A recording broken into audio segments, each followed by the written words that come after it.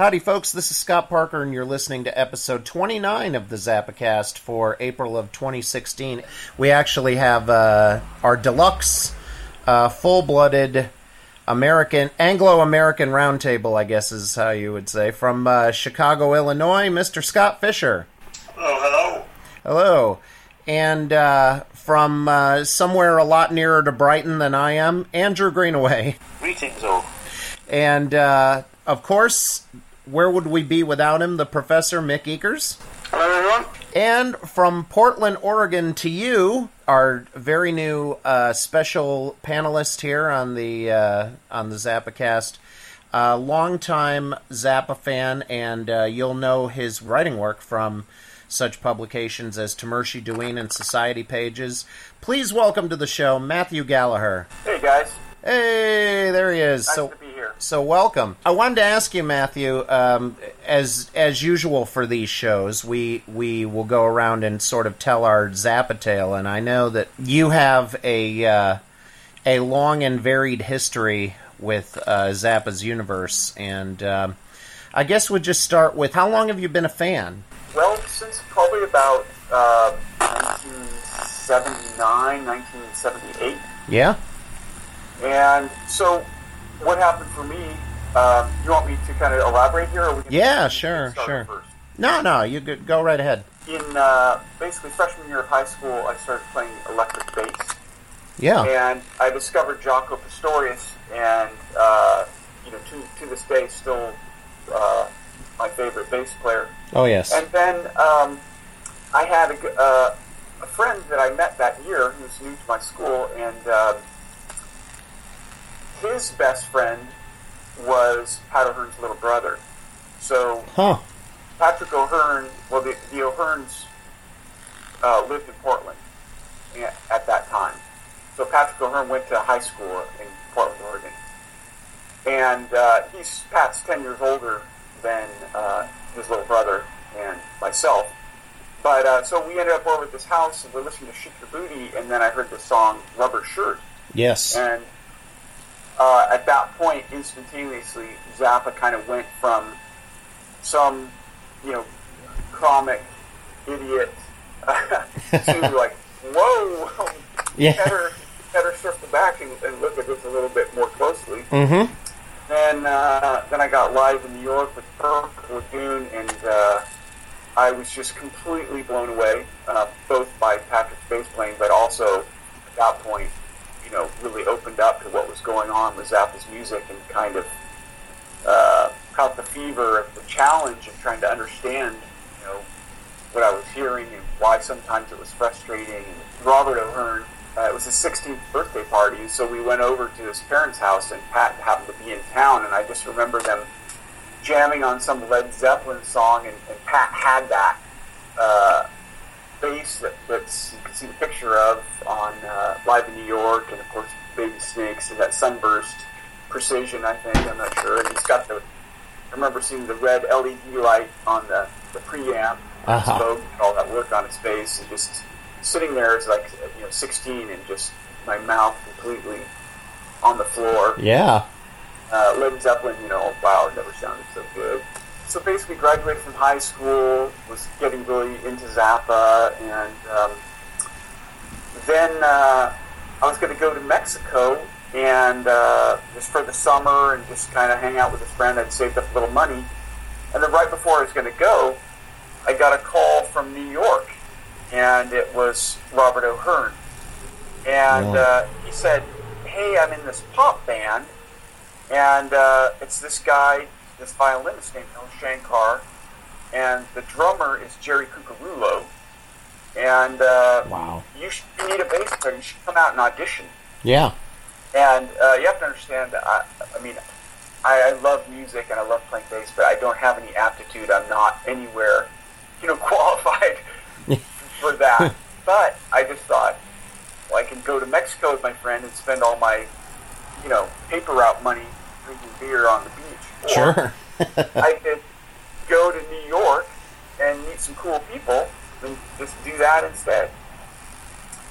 So I went to New York, and so Shankar had a band at that time called Sadhu. Yep. And those songs later, a lot of those songs came out on an ECM record. There's a couple different ones, and they're actually, I think, pretty poor albums. One has Steve Vai on it, and Drum Machine, and I can't remember the title offhand, but those ECM records actually were pop tunes that had lyrics to them. Yeah. And so basically I ended up hanging out all summer on 39th and 8th Avenue in this music building with Jerry Cucurullo and Robert Ahern and El Shankar. And, I never really played with El Shankar because we'd just rehearse all the time. You know, he never actually even got his violin out. Yeah. Before I got there, they played some gigs around town and stuff. And then it kind of all fell apart, and but it was a very interesting summer, and I spent part of that time staying in Shankar's apartment with his then, I don't know if they were married or not, Caroline. Mm-hmm. During that time, Jerry Cucurullo, who plays drums, had, Warren's little brother, obviously. Mm-hmm. He had gotten to audition for Zappa, and he didn't make the audition, obviously, but he was telling me all this theoretical stuff about irrational rhythms, and if you can have a quarter note triplet over 2 beats, why can't you have 5 beats over 2 beats, and you can subdivide it, and my brain was just imploding. And so that experience really kind of, when I came back to Portland,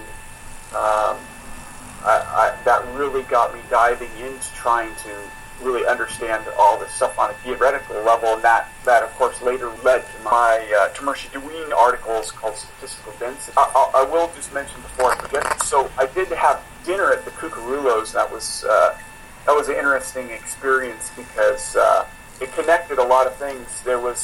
It's a small Italian neighborhood in the kind of far side of Brooklyn, and so Warren was a hometown hero, and Missing Persons was still big at that time. It's about 1983, I think. Yeah. And so you just walk around, you go to the butcher shop, and there'd be Missing Persons poster.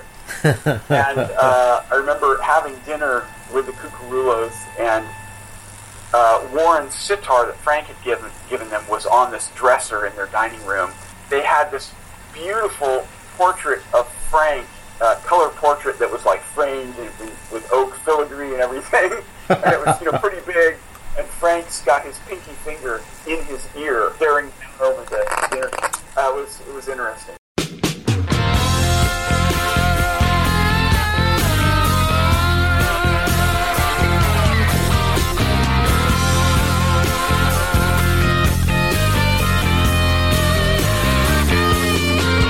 Can you see what they are?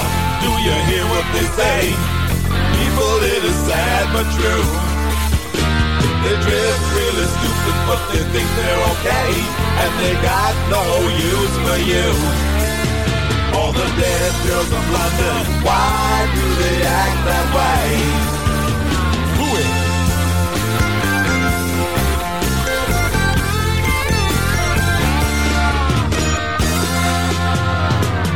Maybe it's the water, mama, maybe it's the tea. Maybe it's the way they was raised. Maybe it's the stuff, what they read in the papers, keeps them looking sort of half in a daze. All the dead girls of London, why do they act that way?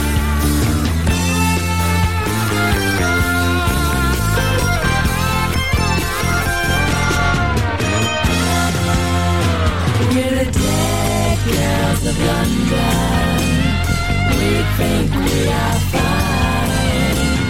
We ain't hitting on nothing but the beauty frame of mind.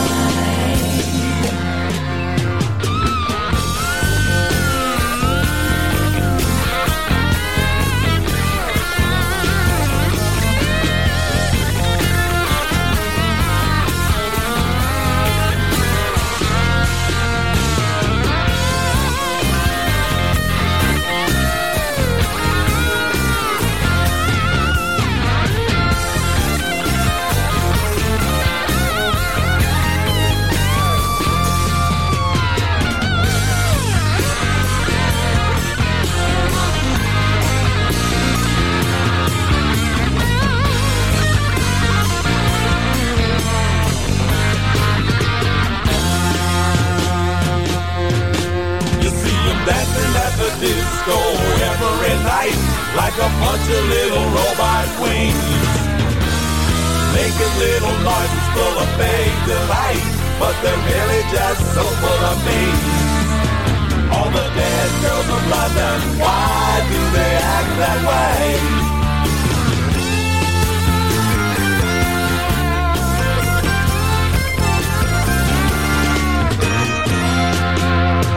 With the dead girls of London, we think we are fine.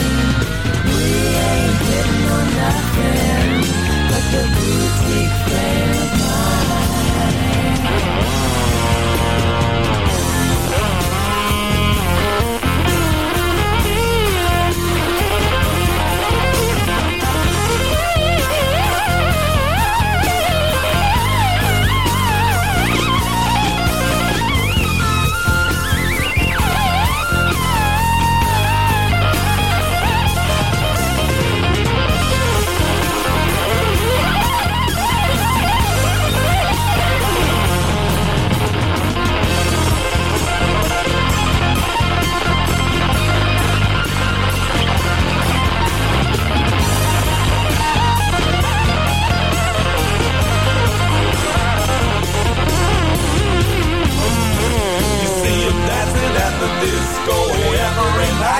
Like a bunch of little robot queens, making little noises full of fake delight, but they're really just so full of me.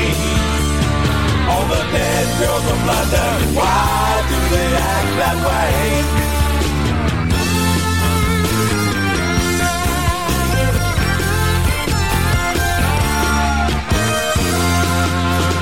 With the dead girls of London, we think we are fine. We ain't hitting on nothing but the boutique flame of mine.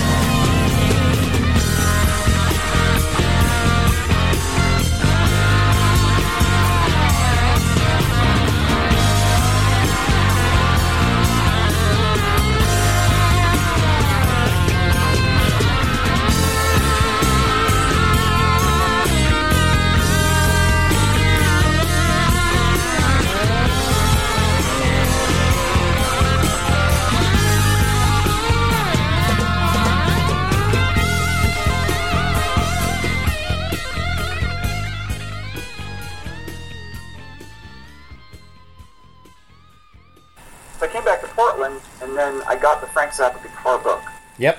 And I started really trying to study all these irrational rhythms, both the improvisational stuff and how it relates to Indian classical music, as well as the kind of through composed stuff like the Black Page.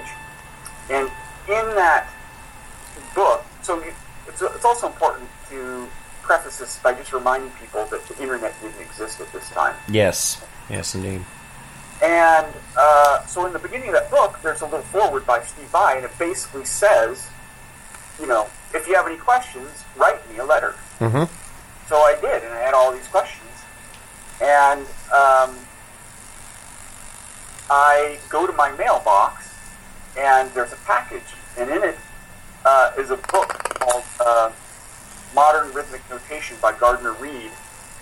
And in it is a note from Steve Vai, and it says, hey, I still use this book, so when you're done reading it, will you please send it back to me? And that's fabulous. Yeah, so, and this is, kind of when he was just starting, he did Flexible, the first, home-baked thing, and he'd advertise that in Society Pages. And I later ended up in his tour bus with Mike Keneally and Rob Samler.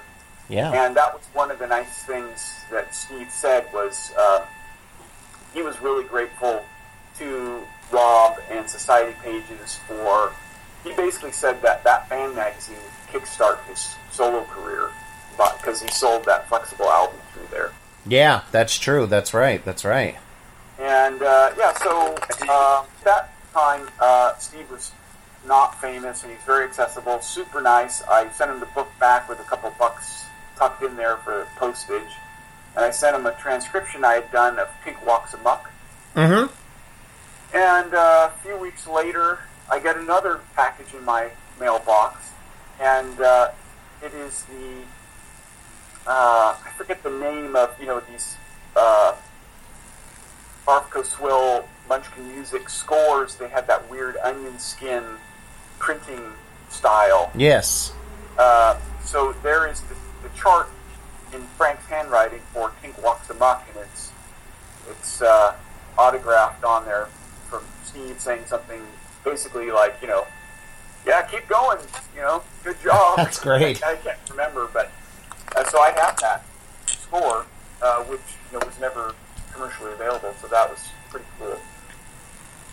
That's awesome. Yeah, thanks. I thought it was pretty cool too. It's definitely very kind of life affirming. And then in the mid '80s, I had this incredible idea that nobody had ever thought of. I'm going to have a Frank Zappa cover band.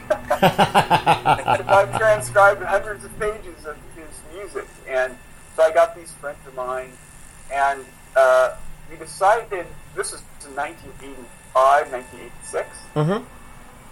and we decided, since we were all anti-drug, we decided to call it Weasel Dust, after the Miami Vice appearance of Frank Zappa, Mm-hmm.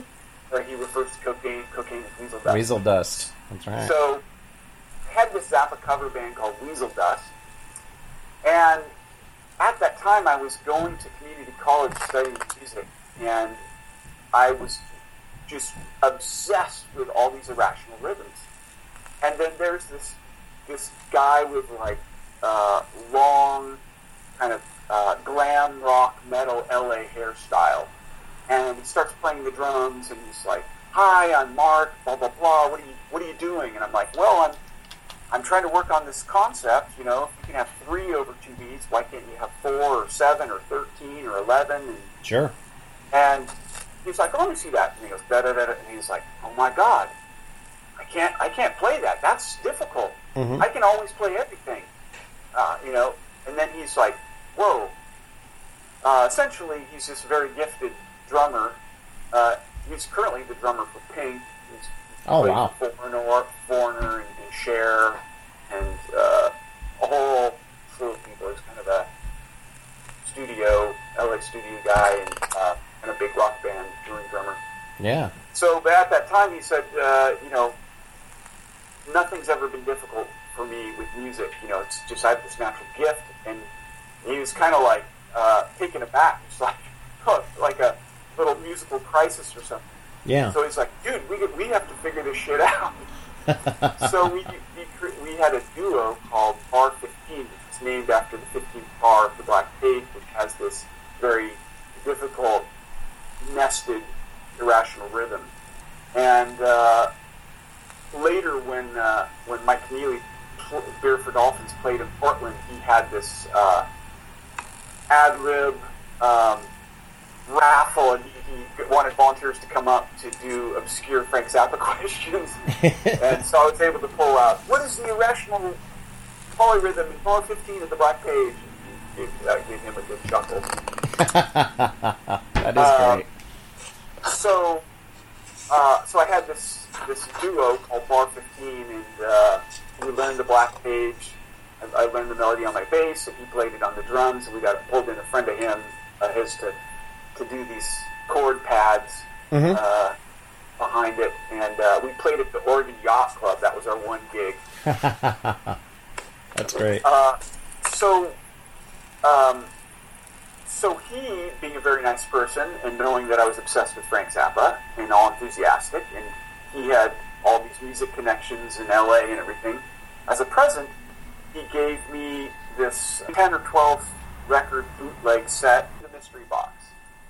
And I'm like, cool. And then I'm going to take all the records out, and in there is a copy of Society Pages from Norway. Yeah. So this is 1986. And that was the beginning of the end, because that was the pre-internet connection to all the other freaks. Sure. And in that one issue was an interview with Zach Statute. Yep. Oh, I remember so, that too.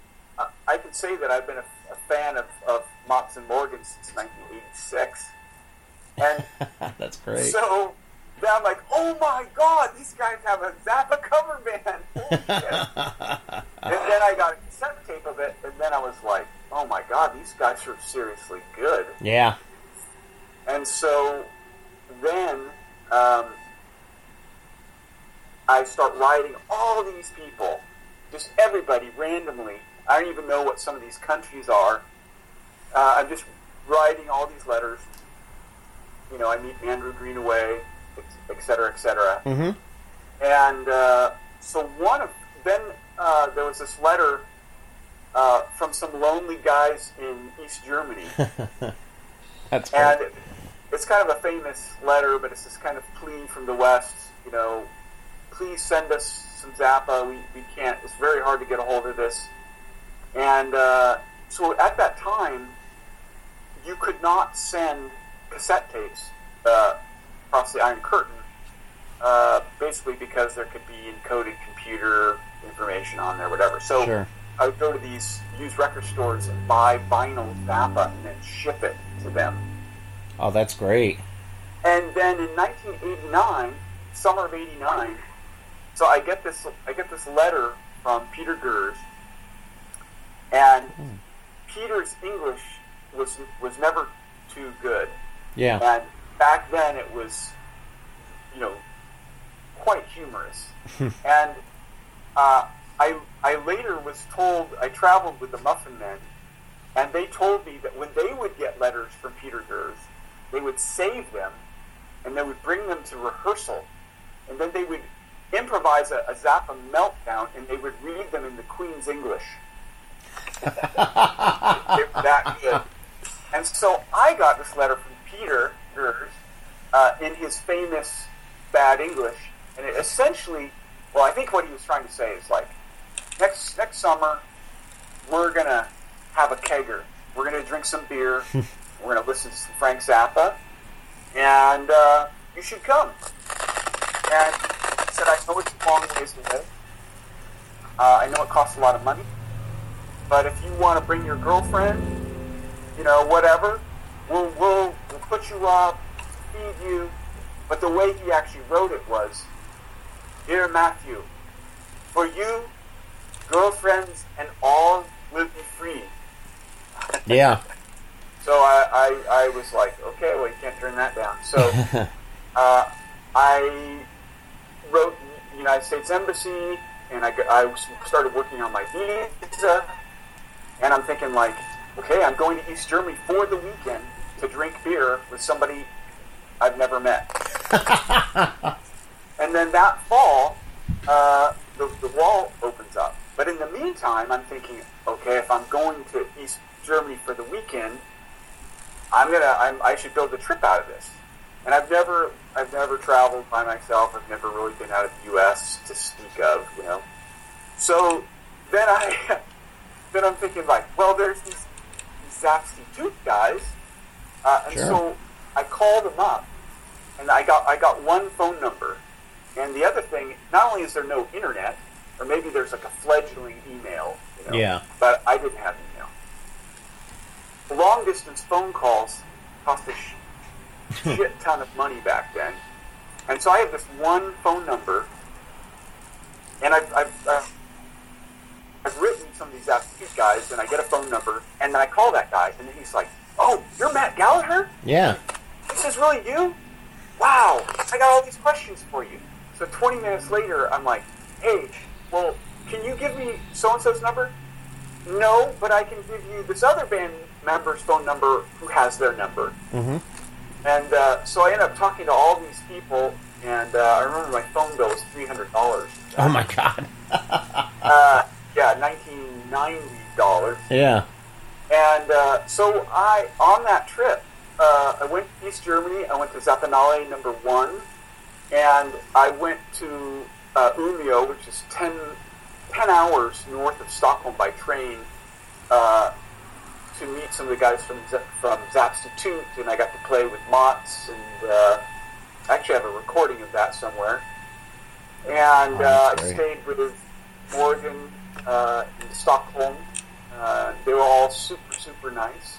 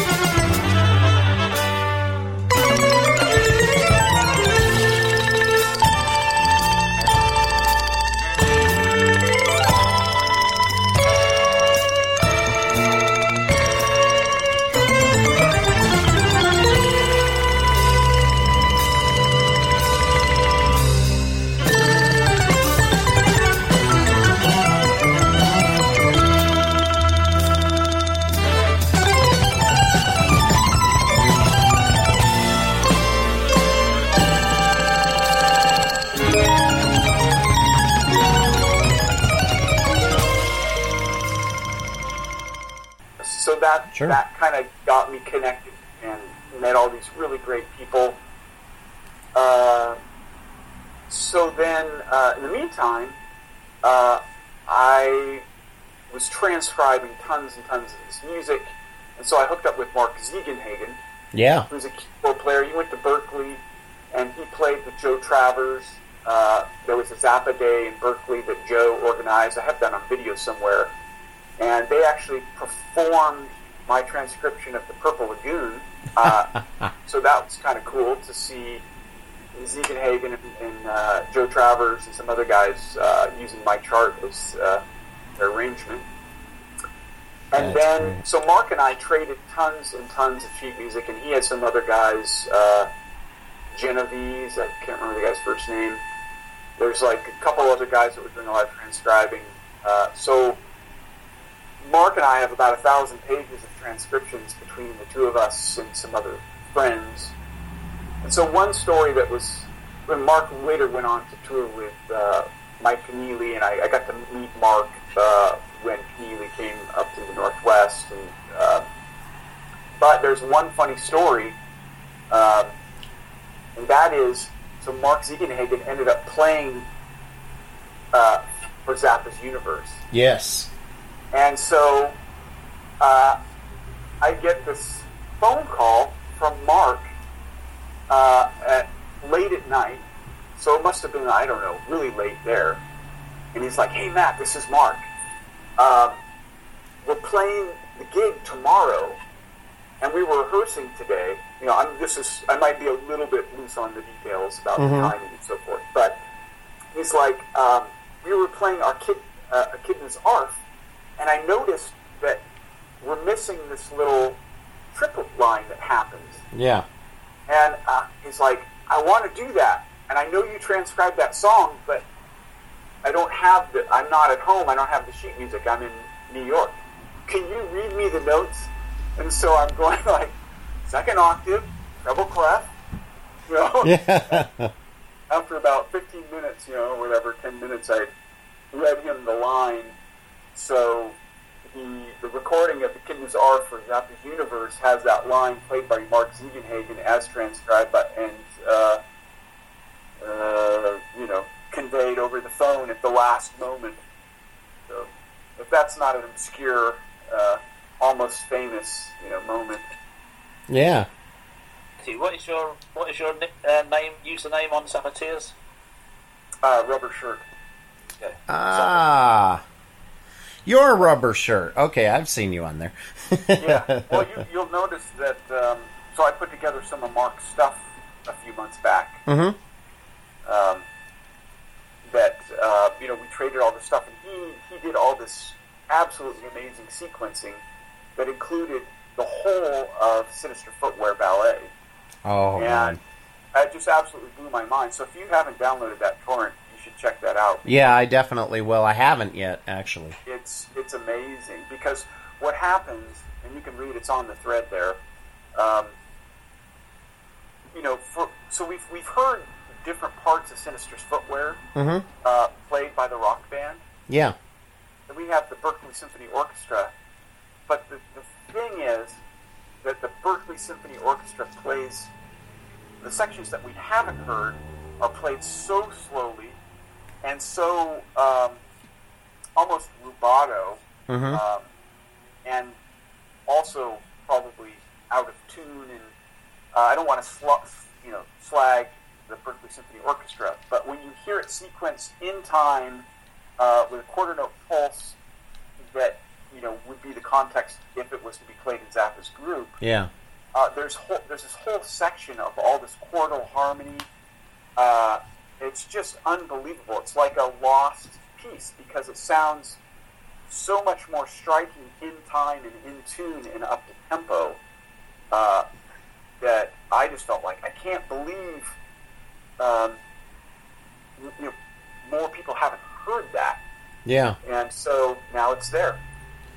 I don't know if that's the piece that Dweezil was talking about, wanting to perform Sinister Footwear with an orchestra. So I don't know if he's talking about the full thing. And that would be good to hear. So if I play something.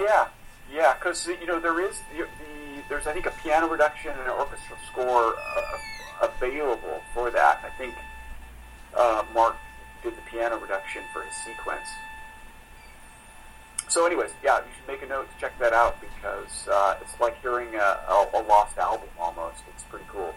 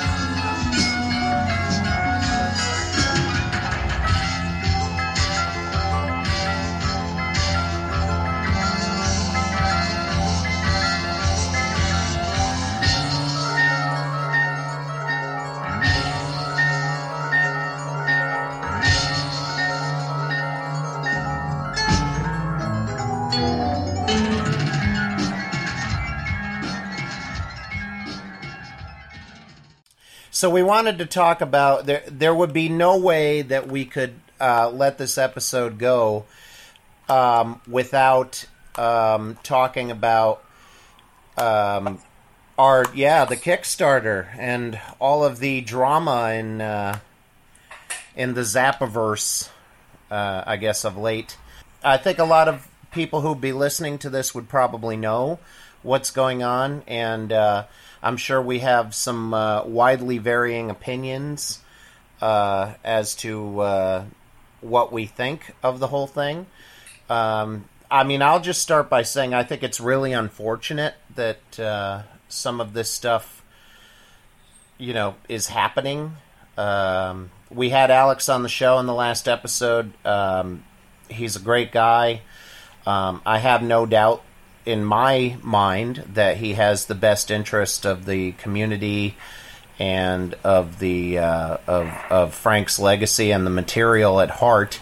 But we should go around the horn and get your take on it, boys. You want to start, Mr. Fisher? Where do you come down on this whole thingy? Sure.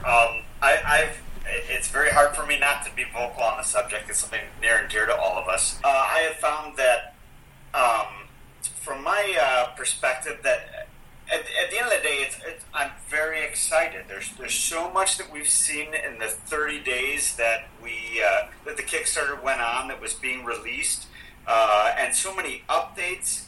And I don't think that was all just some type of a ruse to just get money out of that. Alex, as we talked to him, was very sincere about his Zappa fandom and also his commitment to the project. And then seeing from the family perspective, I know that Andrew had made it over there, and Mick, I believe you were there too, right, for the London Roxy? Oh, yeah. Yeah. Right. And then when they did it in Chicago, Alex had done the Skype afterwards, and I know my buddy John Kaminsky had put that up there of the question that everybody wanted the answer to, and but nobody wanted to ask. Somebody had the gall to ask it, and Alex said that the one part that resonated the most out of his response to me was, let's face it, here we have 4 siblings who just lost their mother just a few months ago, and they're dealing with this right now, alive and awake, and this is none of his business on the personal end there. And I thought, that's exactly the way to sum that up. I lost my grandfather actually in December as well, and I watched my mother, who's one of 8, go through her family spats over that, and can only imagine when you have a legacy like Frank's on what to do with it. So I have complete faith, as you mentioned, Scott, as well, in Alex and what he'll do with it. And I also was very, very moved by Amit's enthusiasm and Diva's as well in the in that broadcast that they did on that Friday at the end of the Yes, absolutely. So that's my 2 pennies. It's very unfortunate that Dweezil and Moon feel the way they do. They have every right to feel the way they do, but hopefully it won't shine or cast a negative light on the whole thing. I think there's a lot of great coming out of this. I agree. Mick, your take. As I posted on Facebook, I know exactly how Alex feels when you wander into the middle of a Zappa family argument that you didn't even know was there. Like when I went over there and I suddenly found out that Dweezil wasn't talking to his mum at the time. Mm-hmm. I had no idea. You think everything's cool, so it must be incredibly disconcerting for him. But, yeah, as Scott said, you lose your parents, you lose your second parent, and that's the time when you have to sell the house and go through their stuff. And I had to do it with my dad. It's really hard. It's very hard not to have falling out with your brothers and sisters, and old blood gets drawn back up on that. So I totally understand. And it's really none of our business. And I don't think it's going to get in the way of the film. I'm hoping that there'll be some interviews with Dweezil. In fact, Alex said he had already interviewed Dweezil earlier on, so I'm hoping he's going to still have some part in the film. But otherwise, I'm not over concerned by it. I don't see it as anywhere like a big drama like some people have been. They like to see a plot, and it's not. Kickstarter, it's a good scheme, brilliant scheme, raised the money, and Joe's presence throughout it all gives me total faith. Yep. Frankly, I trust Joe implicitly. He's not going to let anybody mess with the material, and if he's behind it, then it's a good thing. And I'm sure all that money is going to go to preserving the archive. And as Alex said, he's got the publicity that will help him raise the money to actually make the film. And I think he's probably going to go away and do Bill and Ted 3 and then come back and make a great film. Yeah, that is my feelings exactly. Matthew, what was your take on the whole thing? Because you're a longtime Zappa fan like us, so.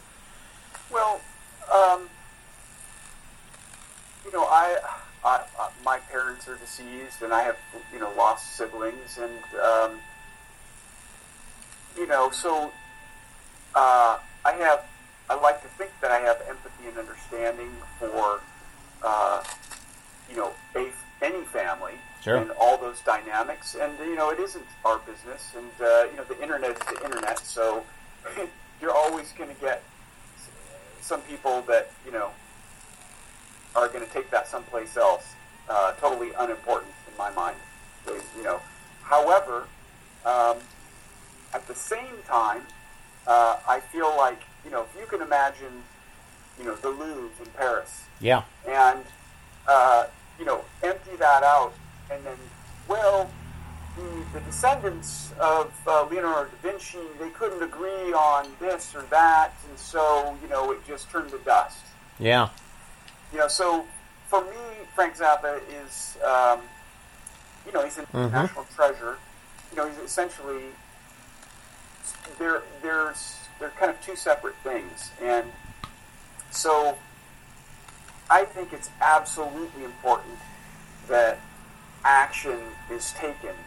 And to kind of dovetail this in with, earlier there was sort of a question about Alex Winter. And, we've also heard people question, is he a real Zappa fan and so forth. And my response is that I really don't care because action, possibility takes action. If everybody's just paralyzed with, does he have enough cred? Is he credible enough? Look, here's a guy who's raising money, who's taking action. And I just think it's better to try than to just sit there and bicker about whether somebody's, a real enough fan or is going to make a good enough movie or is spending the money the way that, I want. I just say, he's taking the initiative, give him a couple bucks, and right on. Yeah, I mean, I agree. Plus, he, at the end of the day, he's an acclaimed documentary filmmaker, and there aren't too many people in the Zappa fandom that are acclaimed documentary filmmakers. So, am I wrong about this, guys? When we interviewed him, he did seem like he was reasonably knowledgeable. Well, let me just interject. I don't need to say that I doubt that he is. Oh, no. I wasn't taking it that way at all. I'm just saying in general. He seemed quite knowledgeable, didn't he? Yeah, he brought up that whole Chunga's Revenge test. I mean, he wasn't talking about the Peaches and Regalia test, Well, yeah, because anybody can pass the Peaches and Regalia test. Well, that's what I mean. Like, to me, he showed that, and then stressing Yellow Shark and its importance, and to me, he passed that, and his enthusiasm seemed very sincere. Well, that's it. And Andrew, you've been you've also been monitoring the naysayers a bit. And yeah, a little bit. I mean, you say that there are people who are saying, he didn't know about there being two Saturday Night Live episodes, and things like that. It's just nitpicking, really, isn't it? And he himself says, he doesn't know everything. He's going to spend the next 4 years learning even more about it, Frank. Just his knowledge will increase over the next few years, and he's eager to do that. And what is a lot of the things that have been attributed to Dweezil in particular, I haven't seen where they've originated from. Dweezil, as far as I'm aware, has just said, well, I'm not involved in the project, and that's basically it. All these other things, this lawyer's letter, who knows where that came from? Yeah, I'm wondering about the lawyer's letter. Like, do we know for certain that that's legitimate? No. Huh. Oh, interesting. I would say that who would go to such great lengths to fabricate it? But then again, we're Zappa fans. We are a unique breed, so. Yeah. Well, in that case, why would you do it on the last day of the Kickstarter? My theory there is that if we recall chronologically, it was 1, maybe 2 days before that, the story took wind that it was the most money raised for a documentary on Kickstarter to date. Yep. So I think that might have been the insult to injury there. Well, it might be, but as we've said, it's none of our business, really. No. We're all on board. We're all on board with the project. We want to see the vault saved. Yeah. And Alex seems like the best hope we got for that to happen. I think Andrew's. I think Alex is the right guy for the job. I mean, I just don't see anybody else. Like they said, nobody else is stepping up to the plate.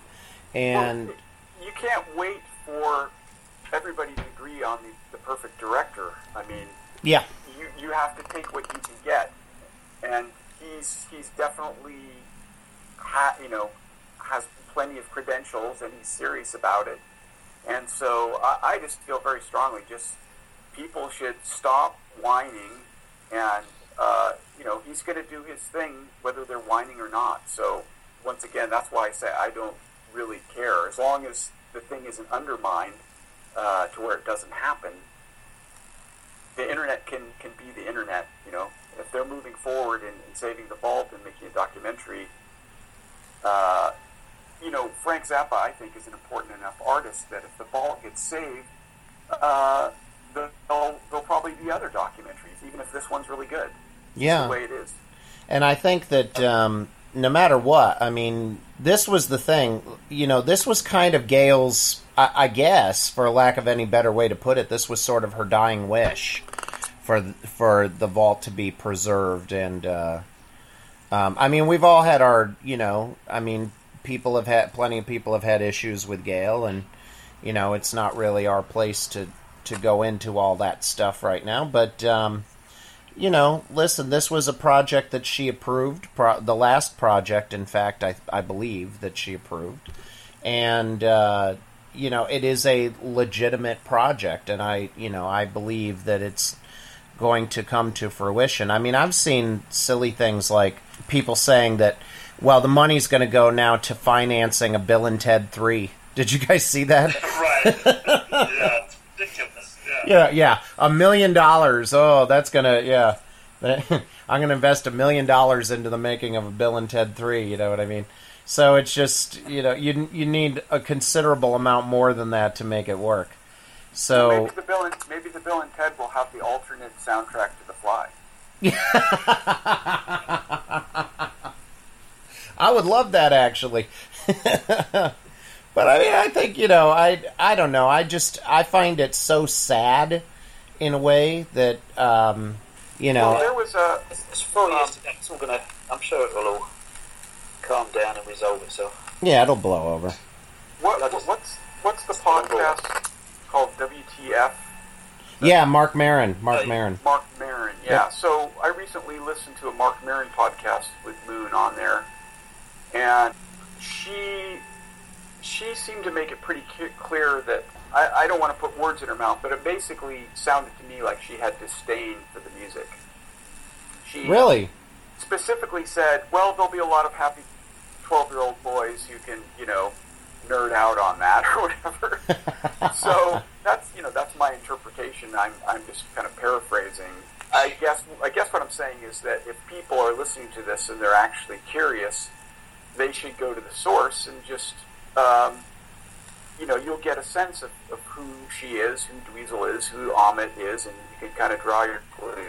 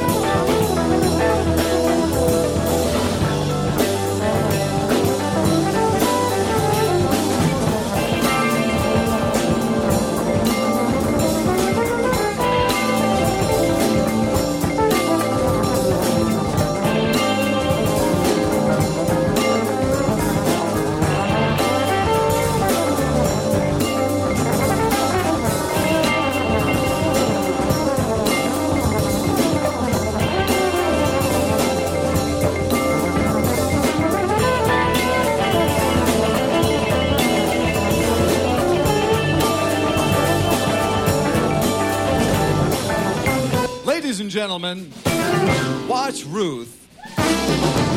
All during our program, Ruth has been thinking, what can I do that'll be fantastic?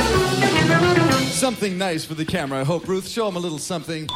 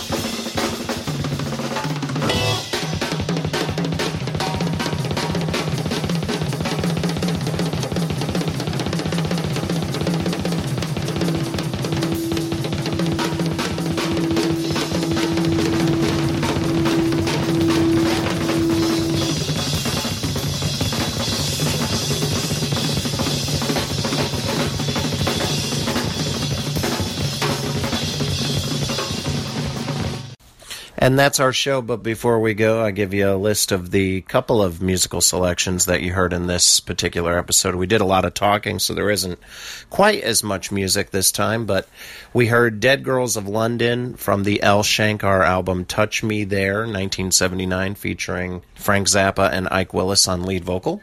We heard The Black Page No. 1 from the Zappa in New York album, recorded at the December 1976 shows at New York's Palladium. Drowning Witch, including Sleep Napkins from the Late Show at the Paramount Theater in Seattle, Washington on December 17th, 1984.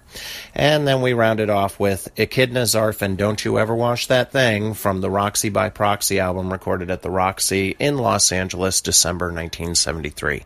That's our show. Thank you very much for listening. The Zappacast was produced and edited by Scott Parker, Andrew Greenaway, and Scott Fisher. Be sure to check out Andrew's website at www.idiotbastard.com for all the latest Zappa news, and also to purchase Andrew's book, Zappa the Hard Way, the definitive account of the 1988 Frank Zappa Broadway the Hard Way tour.